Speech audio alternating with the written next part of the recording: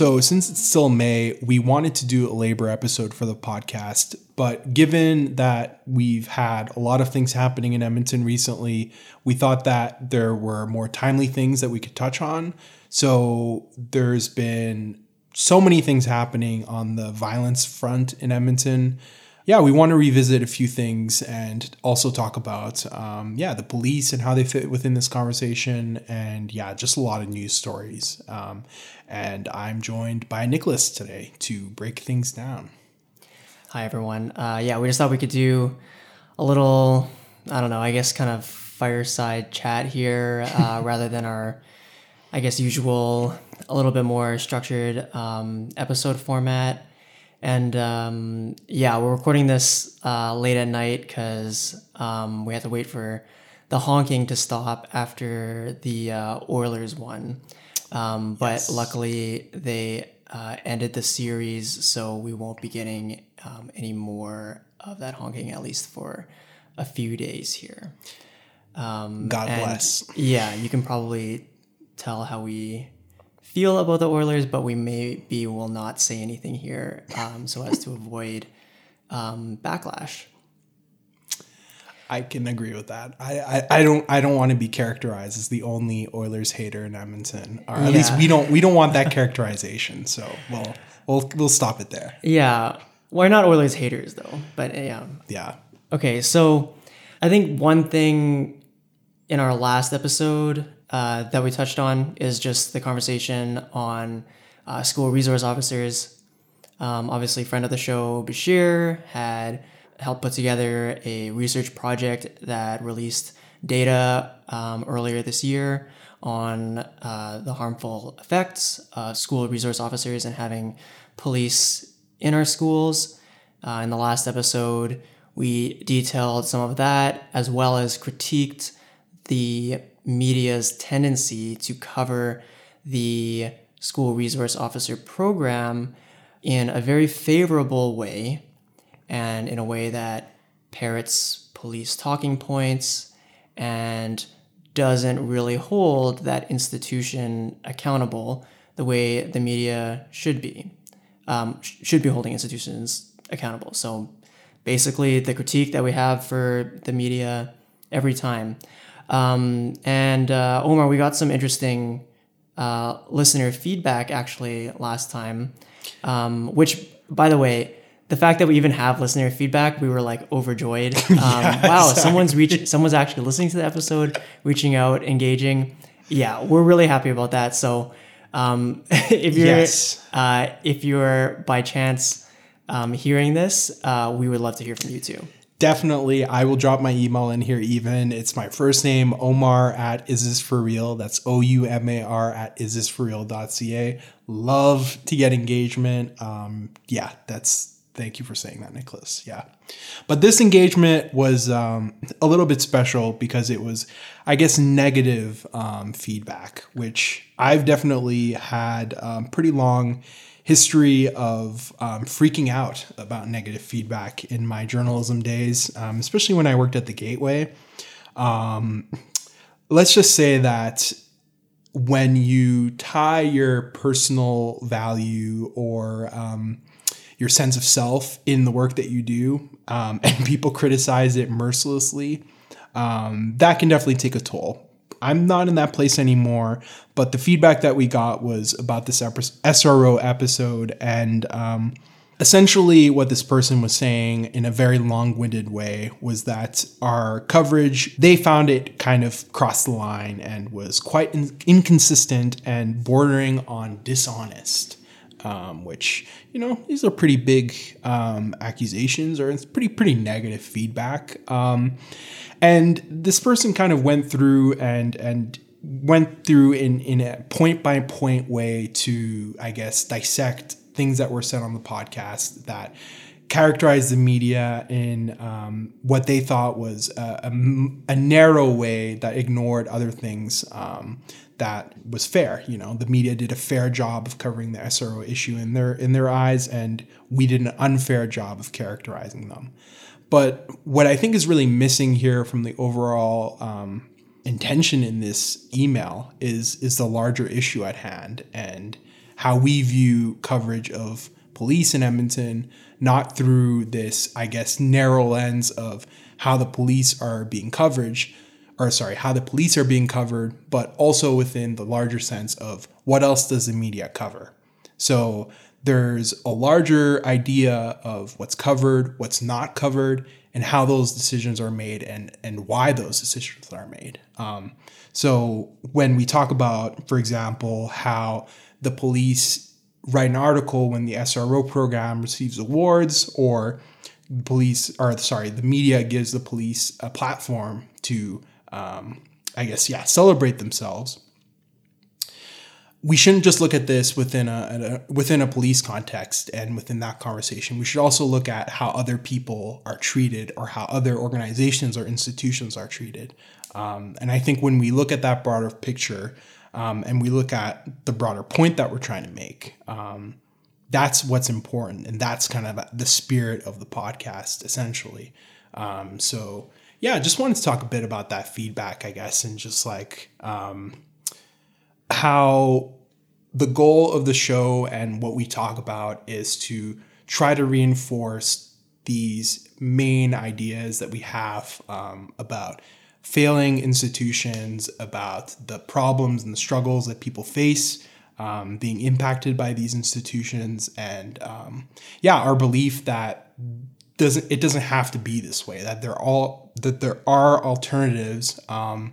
That's at the crux of everything we do. So it'd be good to focus on that and have a discussion on that instead of all the nitty gritty little things that I think can be discussed forever while the world basically burns in the background of that, very chin strokey intellectual debate that can happen.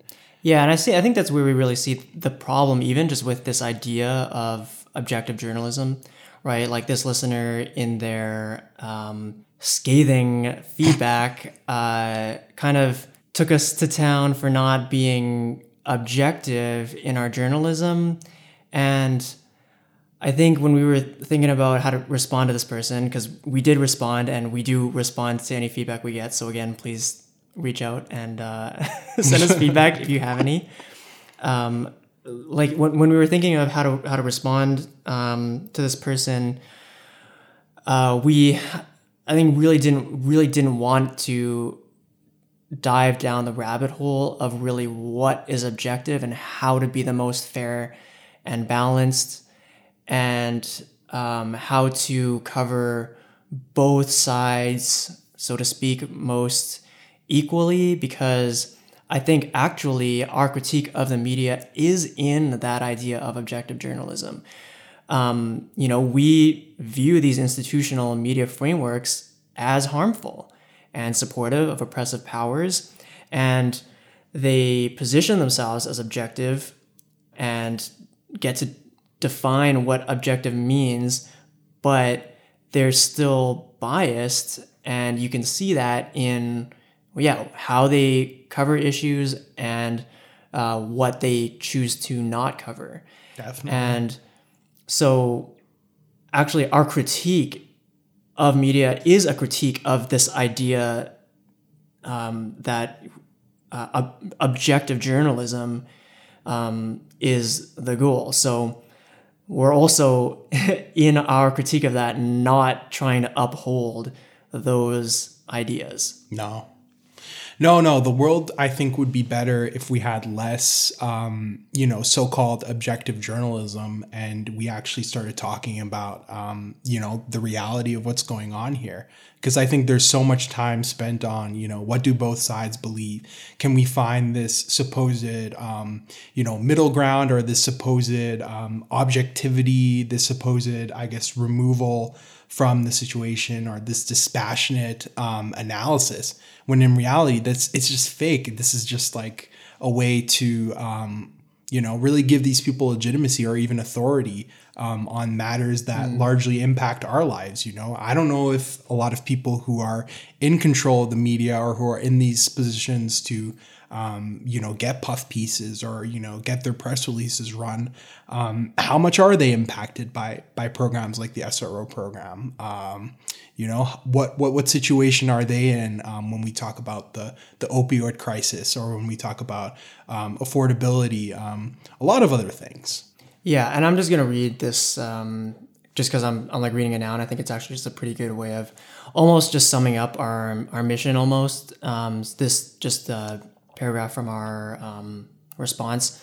So like what we said is our project doesn't have a central goal of appearing balanced to those who are already beholden to mainstream media and passively support systems that have worked against our communities. Rather, we're interested in validating and amplifying community perspectives and experiences, especially those being held down by those systems. So, yeah, I think that basically just sums it up.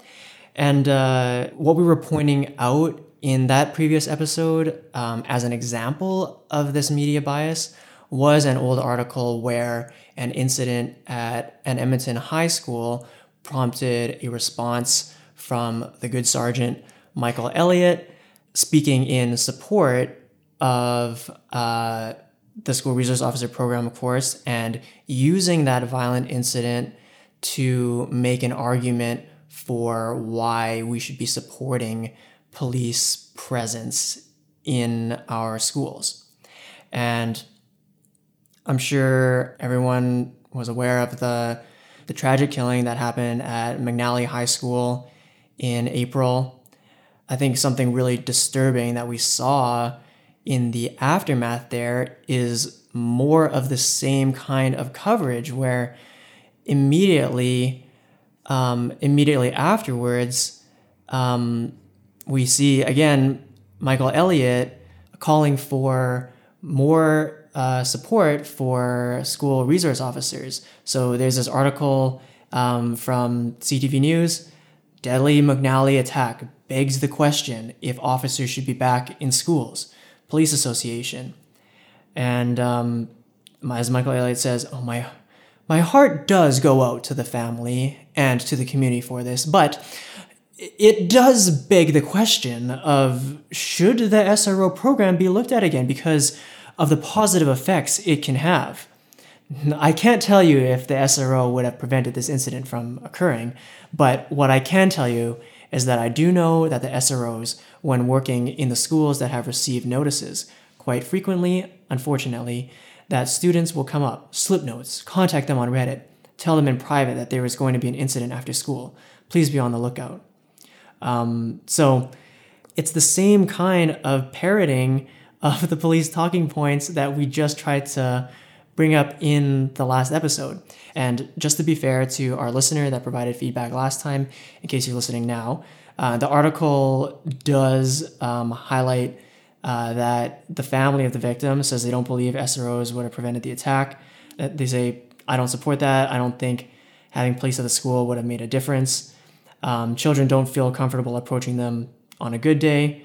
So yeah, technically you could say the article is fair and balanced, but this quote about how the victim's family doesn't support this police perspective is at the very end of the article after everyone has clicked away. And I already read the headline of the article earlier, which is deadly McNally attack begs the question if officers should be back in schools, Police Association. So imagine as this article is shared out there on social media, as it appears on CTV's homepage, what everyone is seeing is this headline, deadly McNally attack begs the question if officers should be back in schools, Police Association. That's the view that CTV is putting out, and that's what we're talking about when we say that the media parrots police talking points. Yeah, no, I think it's very disturbing to see things like that, and especially in the context of these or the specific murder at McNally, this violent crime that happened, because the circumstances and the context around that crime are complex and I'm sure involve details that are unique to that community.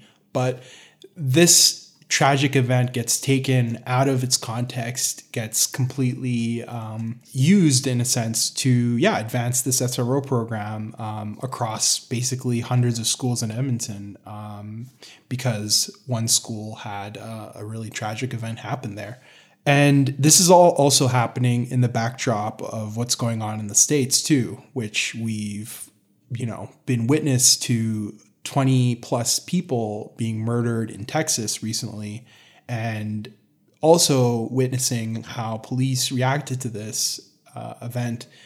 And it's really difficult to hear how the gunman was basically left in a classroom and police essentially did nothing, leaving it to teachers to defend kids, leaving it to parents to try to challenge police only to get arrested and tasered. And I think also just like leaving people with just deep questions about what police are there for. And these are questions that so many people have asked themselves for hundreds of years. Black people, Indigenous people, just so many people. But to see it happen in this way with these people in Texas, I think brings the conversation to a different place, really, because something could have changed this from happening, and that something was police potentially, and what they chose to do was essentially nothing. So I mean, we're not going to try and spin a tragedy to fit our narrative, of course, but I think one potential takeaway from the tragedy in Texas, not even a takeaway, but obviously police were there, numerous police were there, and what did that do to keep people safe? What did that do to keep the students safe? I'm just reading from an article here about this shooting. So at a press conference on Thursday afternoon, Texas authorities confirmed that the shooter had been locked inside a classroom for an hour before he was confronted and killed. He committed all 21 murders inside that room, including 19 children and 2 teachers. So the police barricaded the shooter in that room, and that's where he committed all of the murders. So what did the police do here to help? I mean, from reading that, it really just seems like they almost did the opposite. And the article continues, numerous police officers had assembled just outside the room, but did not make any attempt to break through the door during that hour. Instead, they decided to pull back and wait until a specialist tactical unit arrived while evacuating other children and staff from the building. So just bringing it back to the calls for police presence in schools here in Canada, I think the question that we obviously need to ask is, where is the link between police presence and student safety? And taking, of course, into consideration the harm that the presence of police in schools has on students, as demonstrated by the research that we talked about in our last episode and mentioned here, taking that into consideration, as well as the potentially actively harmful role that police can play in the event of a violent incident. What strength does that argument have? And the media is obviously not treating it critically, but I think we have a responsibility to really question that view. No, definitely. And I think what you said is also very important about how using these issues to simply bolster like an argument that was had before, or to use it as, a really good example for this like both sides debate, or for, a typical left-right political argument. I think it's pretty cheap and isn't necessary. But I think when it's thought of in a larger context, and also thought of in the sense that institutions and organizations and even people influence each other, especially now on a pretty mass scale. So a police department in Texas may seem like it's very far and distant from a police department in Ontario or even in Alberta, but conferences exist. Practices are passed down through research, through policy adaptations. And these mass shooting events, we already know are largely inspired by different mass shooting events, even ones that we see in Canada. So I think it also makes it even more difficult to see things like this tweet by Catherine McKenna, who's a former Minister of Environment and Climate in Canada, where after the previous shooting before this one, the Buffalo shooting that killed 10 Black people, this tweet that comes out and says, quote, "Reading the news today, I'm very fortunate to live in Canada, a diverse and tolerant country that values freedom while respecting human rights. We aren't perfect, and building our country is an ongoing project, but I wouldn't choose anywhere else." And I have to add too, there's a heart emoji here and there's a Canadian flag emoji. And she wouldn't choose it anywhere else, probably because of the spicy food.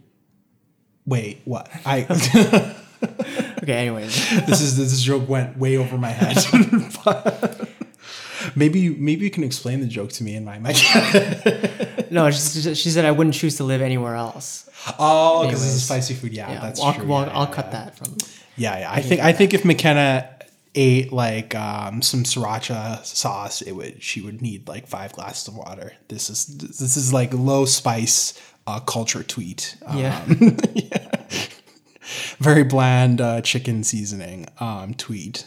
But also incredibly disrespectful and incredibly tone deaf. But I think this level of lack of self-awareness, especially in the context of Canadian identity, is only possible here because so much of our country is built on denial and it's built on, I think, this performance that we're better than America or that we're exceptional and that we bring these unique things while we just crush marginalized groups regularly. I have no sympathy for, I think people who are this tone deaf and who are this removed from reality that so many people face in this country that just choose to be cheerleaders for this fictional place that they might exist in, but I don't know who else does. I guess the answer is other white people. But, Canada is truly unique in that we simultaneously inherit or actively mimic just so many of the oppressive systems in the United States. We simultaneously do that and compare ourselves favorably to the United States in order to deny the existence of those issues. That tweet that you read, like that was after the Buffalo shooting. But that shooter, right, like was like inspired or copied his manifesto, from the Quebec shooter here obviously in Canada. And not only the Quebec shooter too, but like this is something that Rebel News, like I watched a video recently that recounted the history of this great replacement and specifically how it was tied to Lauren Southern, who's this basically former Rebel News personality. But this was like being pushed heavily in 2015, 16, 17. All these videos are wiped off of YouTube now, but these videos inspired people to go into mosques and kill people, to go into grocery stores, kill Black people. So I don't know what to say about this like Canadian exceptionalism. It leaves me speechless to just like think that people in this country think that we're immune or that we have no participation in any of this hate or violence. It just doesn't make any sense.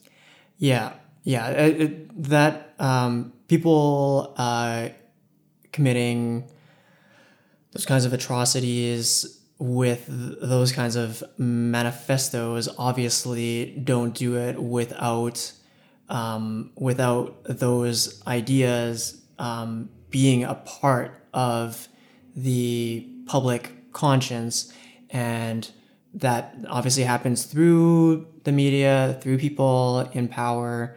Yeah, obviously the fact that that happened here and serves then as the inspiration for the shooting in Buffalo that tweet was reacting to is just incredibly ironic, and just probably the perfect illustration of that kind of ignorance that we have here. Mm-hmm. Yeah, speaking of things that we have here, this is a good segue to maybe talk about something we were talking about before, relating to the recent murders in Chinatown in Edmonton. Me and Nicholas were talking basically about, I guess, Chinatown generally and our experiences in that space, but also how the larger downtown has been gentrified and there's billions of dollars of investment literally 2 blocks away from what essentially amounts to the city's unwanted, or I guess, how could I say this? This is a place where the city has decided it's acceptable to neglect, and it's acceptable to essentially, discard a lot of people, a lot of communities into one place so that we can, see our $1 billion investments for, what they are, I guess, clean, sanitized, problem-free spaces. So people can watch Oilers games, people can go about their business while until recently, we could ignore all the problems that are going on in Chinatown, because what's been happening is nothing new. It's only reached a boiling point. So people, I think, feel the need to address it. The issues, and I mean, this is not, it's obviously not just in our Chinatown. Like, Chinatowns everywhere kind of just become this this convenient way for cities to sweep away their issues from the places that they want to make palatable, such as our arena area and ice district.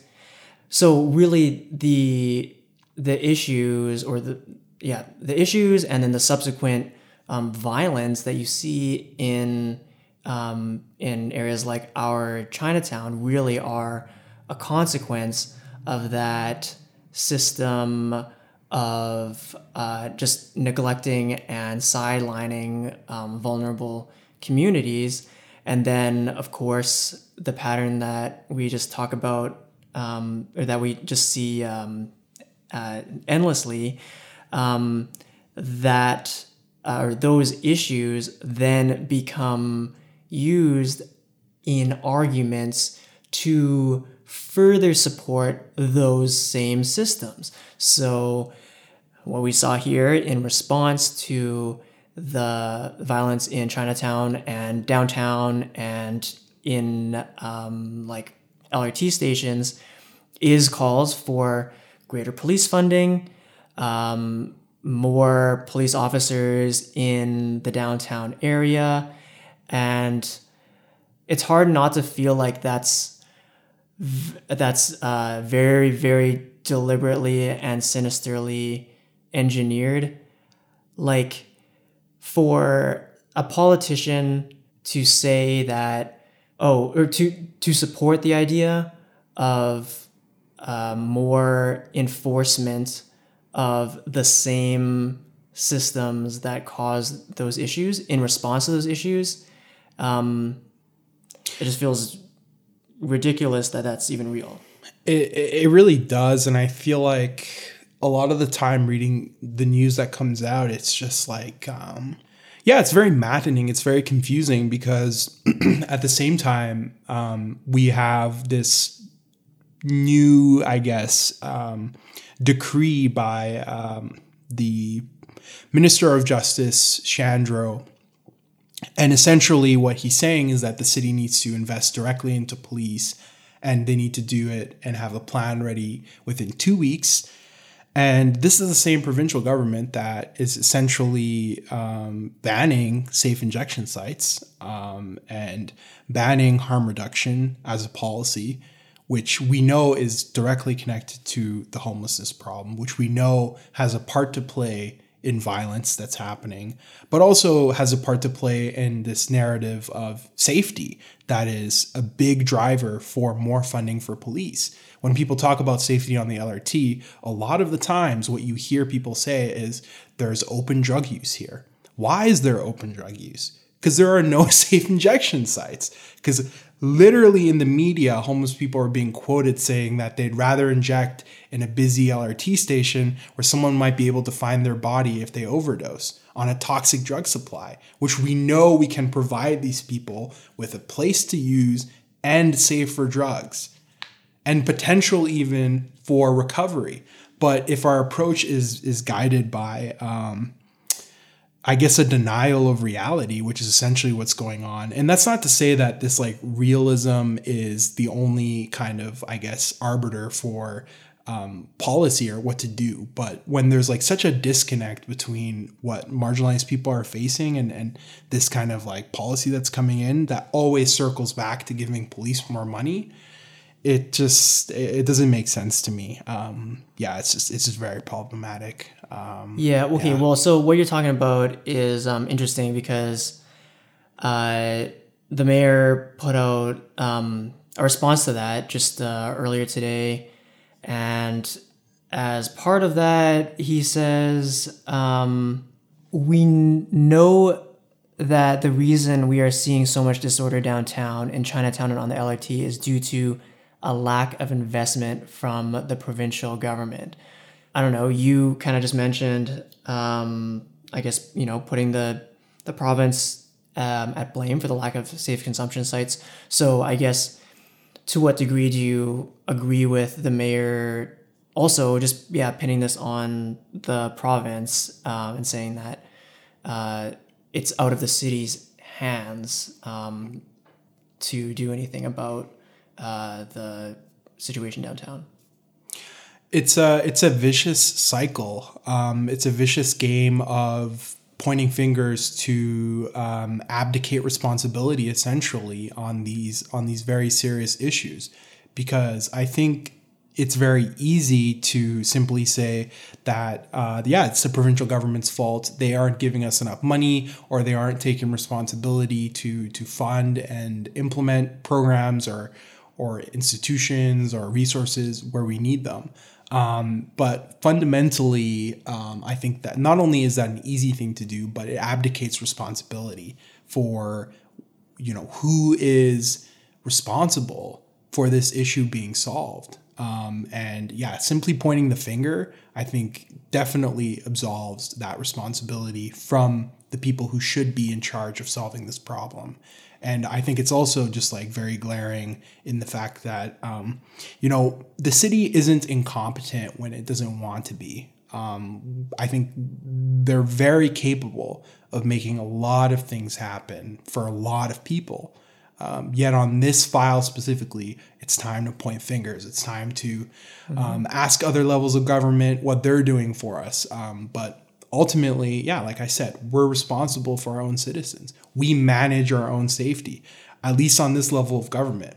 We're legislated by the provincial government. They have some control and some mandate, but ultimately this is our city, So, or at least, it's the councillors' cities that they manage. So, I think it's a lazy excuse. I really do.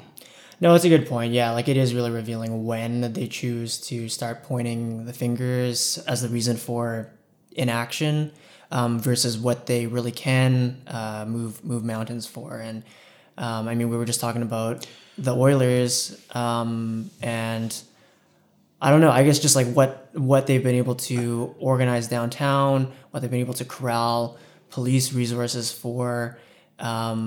In order to facilitate large, raucous gatherings of Oilers fans from St. Albert and the suburbs. Yeah. Yeah, no. And it brings up so many hypotheticals for me where I'm just like, if hypothetically the city was missing money to build the arena downtown because the province wouldn't invest, are you telling me that they would completely abandon the project or continue to play this blame game while diverting responsibility for building it? I really don't think that would happen. And obviously, we've seen cases where cities do push back and they don't choose to invest in these, in my opinion, superfluous projects when we have so many other things that are more dire and pressing to address. But in Edmonton's case specifically, I would bet a lot of money that the city would find a way, and that they know their priorities, and that they know what they can do and what they can't do. And ultimately, what they can do is let basically upwards of 2,000 people out of shelters when they close because the winter is over, there's no more emergency, and have no concrete plan or any attempt to house these people, to figure out shelter space, to have, I think, more sustainable and realistic encampment policies. Yeah, those things aren't possible. But you need a new space to watch the hockey game. We can make that happen in a couple of days.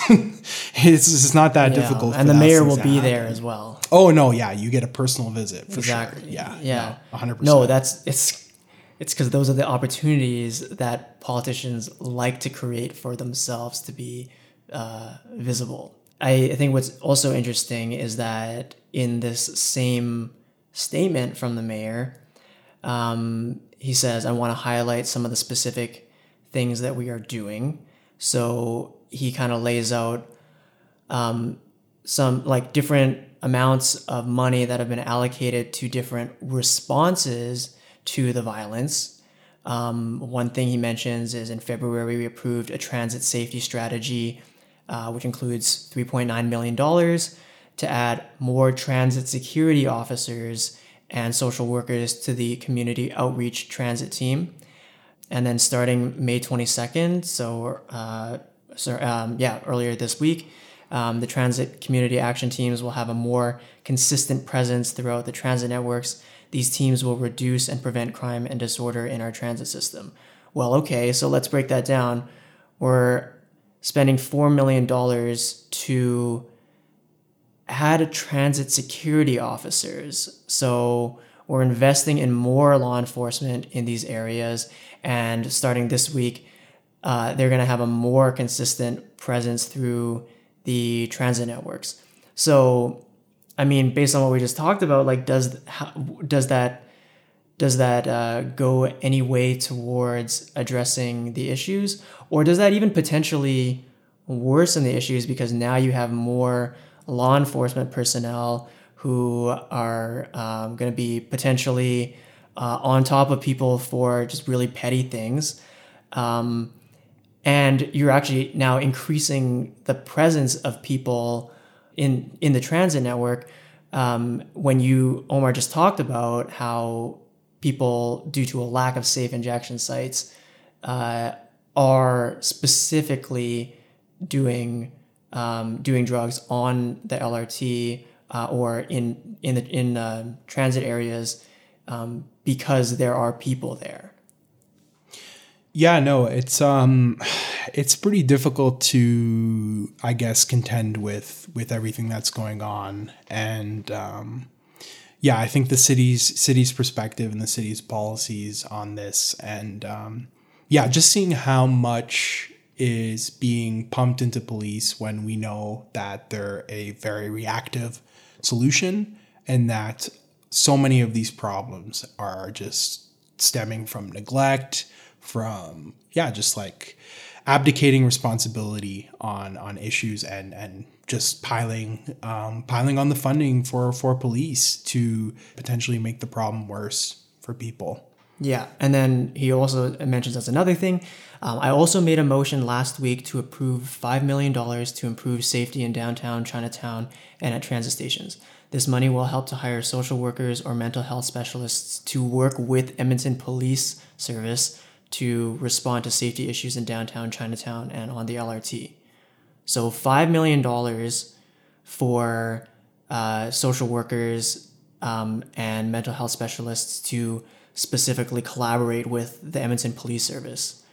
Okay, well, first of all, how is that not just the same as increasing the police budget by $5 million? Is this like a euphemism for that almost? I also think like the way this is worded, when he says $3.9 million to add more transit security officers and social workers, it's almost just worded in a way to say, oh, well, social workers, you like that. Well, look, $3.9 million is going to transit security officers and social workers, so you should be on board with that. Same kind of thing here. We're giving $5 million to social workers and mental health specialists in this area, but they have to work with Edmonton Police Service. And like, I guess within their purview, of course, who has the power in that relationship. So yeah, again, how is this not just adding $5 million to the organization that's just a part of the system creating these issues? So anyways, $3.9 million to transit security officers, $5 million to social workers that are going to work with Edmonton Police Service, and yet we can't do anything about the disorder. About the source of the disorder itself. That's just due to a lack of investment from the province. We can invest. We can invest millions in law enforcement to respond to the violence, but we really can't do anything to address those issues due to a lack of investment from the province.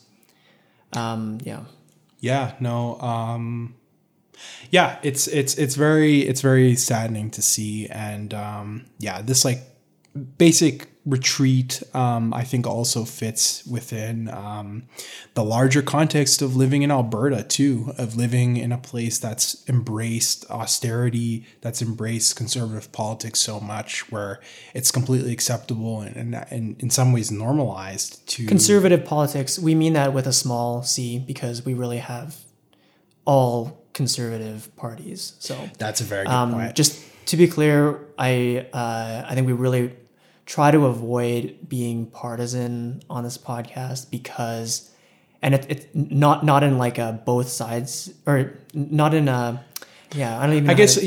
I guess what you're trying to say is not in a both are not in a we're on one side and the other side is evil, but I think in acknowledging, and not in a both sides are also bad, but in acknowledging that both sides are in largely the same and largely have similar goals, work within a similar ideology, and I think have very similar interests to rule in a very similar way.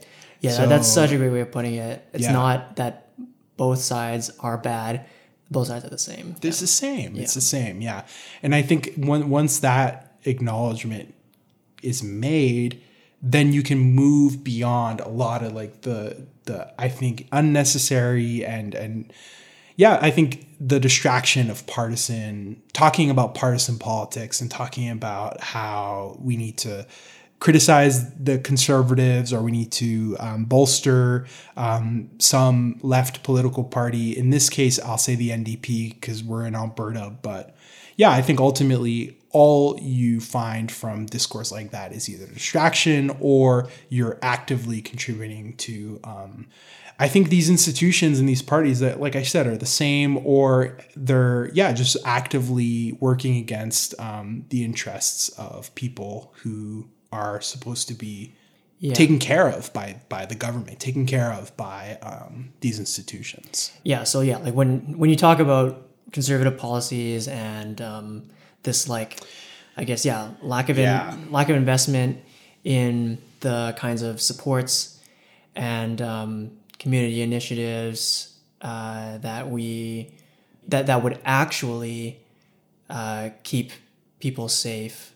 It's really like, it's ingrained in our system and our, I don't know, I guess I'll say our culture here, but I don't mean that like nobody wants that stuff. It's just been, people are so used to it being framed in a way that they view as antagonistic. Mm-hmm. Yeah, and then just like the last thing that he mentions in his that the mayor mentions in his response here is, just 2 days ago, City Council approved $300,000 for the purpose of addressing the immediate and unique needs of Chinatown. We've had 2 meetings with community leaders to collaborate on actions to ensure safety and well-being in the community, with another one to be scheduled for June. I think I've been pretty happy to see responses from the community, or perspectives from the like Chinatown community, making a point of how police presence doesn't address the issues that are being faced in Chinatown. I guess acknowledging, right, like the harmful impact of police on marginalized communities, and also combating the idea that defunding police results in violence. I think what I kind of see as red flags are calls for like building trust in institutions. I just watched or listened to a like panel discussion today on like hate crimes and police response to hate crimes, and I think there was a lot of focus on how a lack of trust in the police is an issue, and also lack of access to reporting hate crimes or accessing the police is an issue. And I think there's maybe not enough criticism of just the police's existence as an institution, or the police's role in society. What are your thoughts on that? Yeah, so I think within this, I guess, this conversation about whether or not we should rehabilitate police and equip them to handle these situations, or whether or not they should be removed from these situations and we find adequate alternatives. It's a difficult thing to propose when there are reforms on the table that claim that they can make the situation better by simply changing the way the police operate. What I think is, I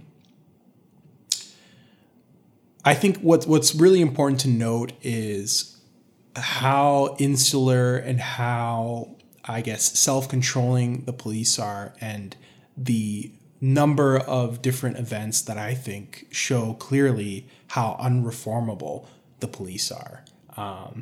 And I think from that perspective, and from understanding the kind of, I guess, historical place that the police have had in Edmonton, it makes me really hesitant when I guess the binary is kind of placed where it's like, all we need to do is get police to be better, or all we need to do is fix trust with police, and that will bring the results that we want, instead of seriously and critically looking at alternatives that don't involve police, and spending the energy that we would spend on reform on things that we already know that are controllable in our own hands, which is coming up with these clear, measurable, and I think attainable alternatives to something that we know is already completely reactive, and I think causes a lot of harm. So it's almost like having, I wouldn't say a blank sheet, because there are places where I think, police have a role, but those places, in my opinion, are very few and far between, at least in the current existence that we have. Yeah. Did you end up seeing the Batman movie? I did, actually. Oh, you did? Yeah, Okay. Yeah. Well, okay, so this obviously has me thinking about that, because here, so in addition to known critics of the police, we are also known critics of film. And my kind of big critique and what I would say ruined the movie for me, at least from a story perspective, is that kind of like bait and switch, where it seems to be making a systemic critique of the police and whether the people can actually even be served by this system that really is just set up to serve power and oppress the vulnerable.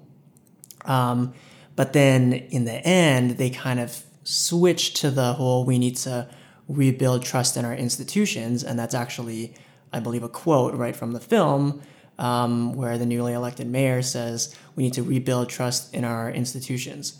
So obviously, this being a Hollywood movie, it's very prone to, a like neoliberal thesis. But I see reflections of that kind of thinking here just in some of the response from like the Chinatown community, where it's like, oh, well, we need better representation around people responding to hate crimes or classifying things as hate crimes, or we need better representation on the police force, or we need better training in addiction, or even like we need de-escalation, or even like we need more social workers working with or under the purview of Edmonton police officers.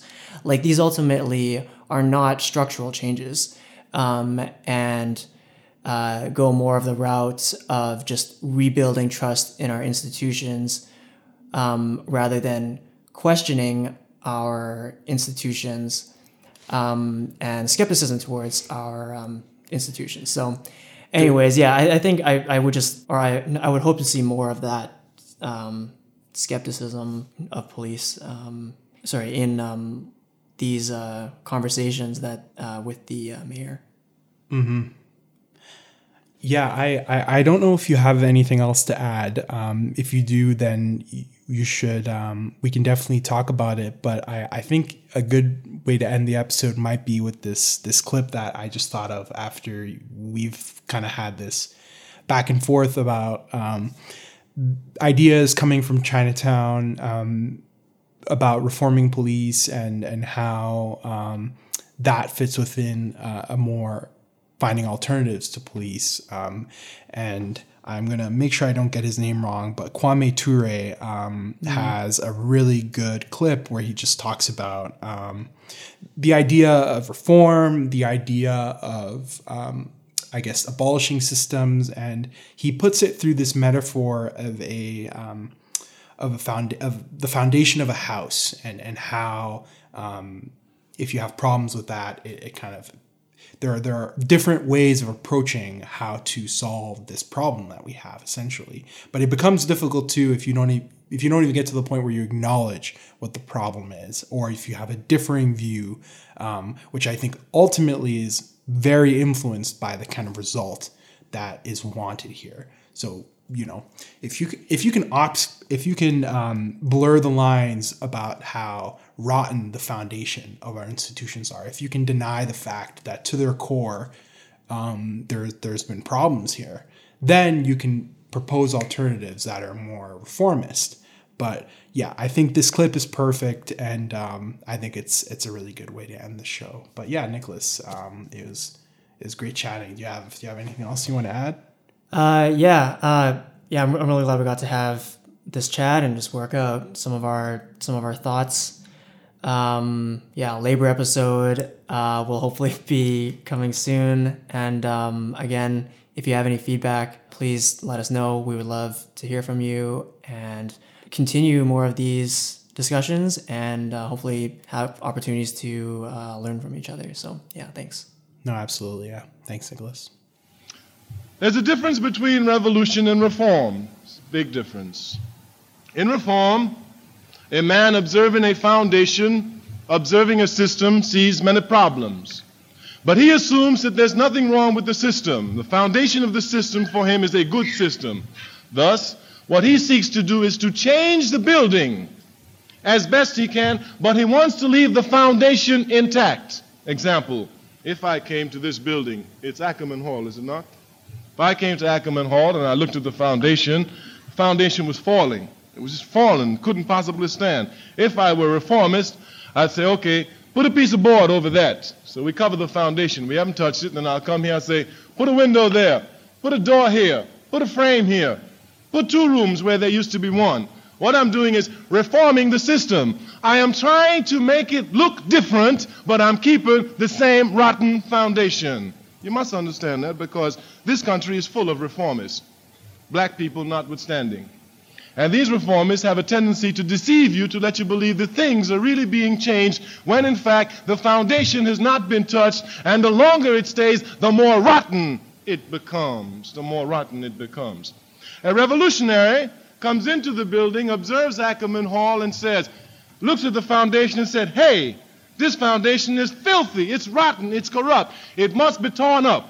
A new one must be put in its place. Once he makes that decision, and once that theoretical decision which he's made is demonstrated actively in his day-to-day life, you have a revolutionary. Thus, a revolutionary is not someone who seeks to reform a system, he's someone who seeks to replace it. I'm a revolutionary. I'm not a reformist. I want the American system destroyed. It must be destroyed and has to be replaced. Has to be replaced. There's no ifs, ands, or buts about it. Again, I'm not calling for revolution. I see it coming, and I want to be part of the solution.